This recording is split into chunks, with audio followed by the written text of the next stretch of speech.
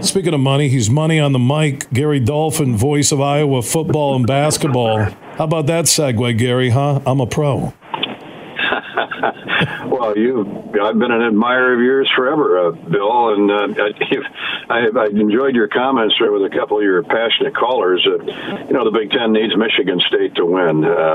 Maybe not back to the Duffy Doherty days, but certainly to the Mark D'Antonio days when it was really a healthy battle each and every Saturday with the likes of Iowa and Purdue and Wisconsin. And so I like the guy they hired. I mean, I don't know a whole lot about him. I know he's a West Coast guy, but to your point, the landscape is changing so much now in the Big Ten. It's a coast-to-coast league that how much recruiting will Big Ten teams do out there? Who knows because of the transfer portal. And, that's a fine balance. Gary, if you look at the Big Ten this year, on and off the field, and mostly off the field, the drama connected to almost every school has been phenomenal. And yes, not at the level of Michigan and the sign stealing, but Ohio State got dragged into that. Rutgers, you get, Ferentz's son and the ultimatum on averaging a certain number for points. I've never seen the storylines away from the actual games like I have this year connected to Big Ten football. No, you're exactly right. And I've been telling people, apparently Iowa is the only state in the country where its college athletes wager on games, even if it's legal. That one I'm still scratching my head about. But it is what it is. It's, the social media, everything's instant on the news, weather, sports, what have you, Bill. So nothing can hide out there. And it's not that we want it to, but the Brian Ferentz, not only the ultimatum on making the numbers, but the bomb that was dropped on him 4 weeks from the end of the season with Iowa in first place in the West Division, and the public statement by the athletic department that you absolutely will not be back next year. As one Iowa booster said, well, what if we average 50 points and 500 yards the next 4 weeks?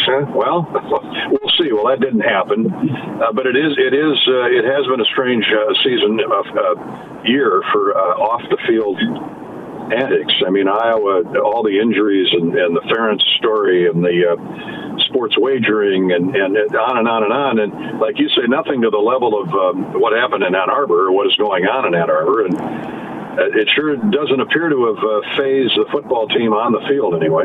Yeah, both teams. Iowa 10-2, number 18 in the country, averaging 18 points a game with little offense. Michigan navigated all this off the field noise and won at Penn State, won at Maryland, beat Ohio State last Saturday. They're on the other side of that Big Ten championship game. Iowa comes in playing with house money, 23-point underdog, no pressure on them. I wonder how that comes into play going into this game and during. I think it's a factor because of the head coach. Every time somebody draws a line in the sand or throws a gauntlet down in front of this guy, he just burrows back into his office and says, okay. He told me once the three greatest coaches, not counting Joe Moore, who was his high school coach, whom the Offensive Line of the Year award is named after, but the three greatest coaches he ever worked for were Bill Belichick, Ted Marchibroda, and Hayden Fry. Well, those three had quite the personalities beyond their coaching skills. And obviously, Kirk has taken a basket full of notes from each. And, Hayden Fry was a psychology major, and Ferentz is not. But I'm sure he's using a little bit of Hayden Fry's character and nature in rallying the troops, circling the wagons, and the proof's in the pudding. And, yeah, their offense has really struggled, especially after Cade McNamara and the two top tight ends went out in week 3 or 4, whatever it was. But Deacon Hill's getting better. The kid hadn't played in 3 years, and he's getting better and better and better. Now, he still has some issues, and I can promise you LeSean Williams is going to get the ball a lot. Saturday night, the trio of running backs are going to try and control the clock. And if Torrey Taylor has to kick it to the other end of the stadium all night long, the Hawks are very content playing field position with that defense. Gary Dolphin is a talented voice of Iowa football and basketball, joining us on the Roast Umber Coffee guest line here on the huge show across Michigan, Hawkeyes and the Wolverines, Saturday night for the Big Ten championship. Where do you put this Michigan team that you've seen this year, as much as you have caught Wolverine games. Where do they rate against the best Big Ten teams you've seen?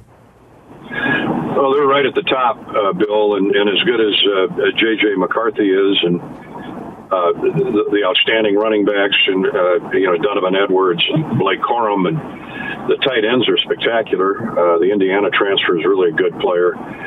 It's the defense that really balances Michigan's complete package. I think they're very strong in both areas, and especially they really jam things up front. They got a couple of returning stars this year. Their linebackers are always solid, and obviously we know what the secondary can do in terms of forcing turnovers, and that's typically the key in a game like this. It certainly is the key with Iowa Saturday night. The Hawkeyes with that defense are usually +8, +10 every year in turnovers. They're -1. And it has a lot to do with the offense just unable to move the ball and then try and press things. And next thing you know, it's an interception.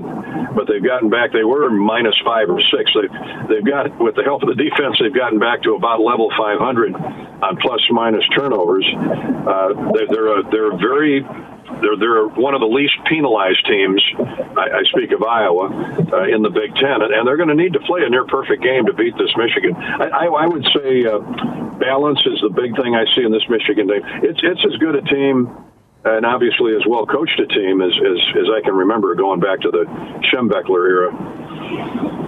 One thing I noticed, and I was at the Ohio State game at the Big House, this is by far, collectively as a unit on defense, the fastest Michigan team to the football that I've seen on defense. Yeah, and that's a mouthful because I was there in 2021 when it got away from Iowa late in the first half, ended up being 42-3 in favor of Michigan at Lucas Oil Field. And I thought up until that point that might have been the fastest Michigan defense, led by the incomparable Aiden Hutchinson.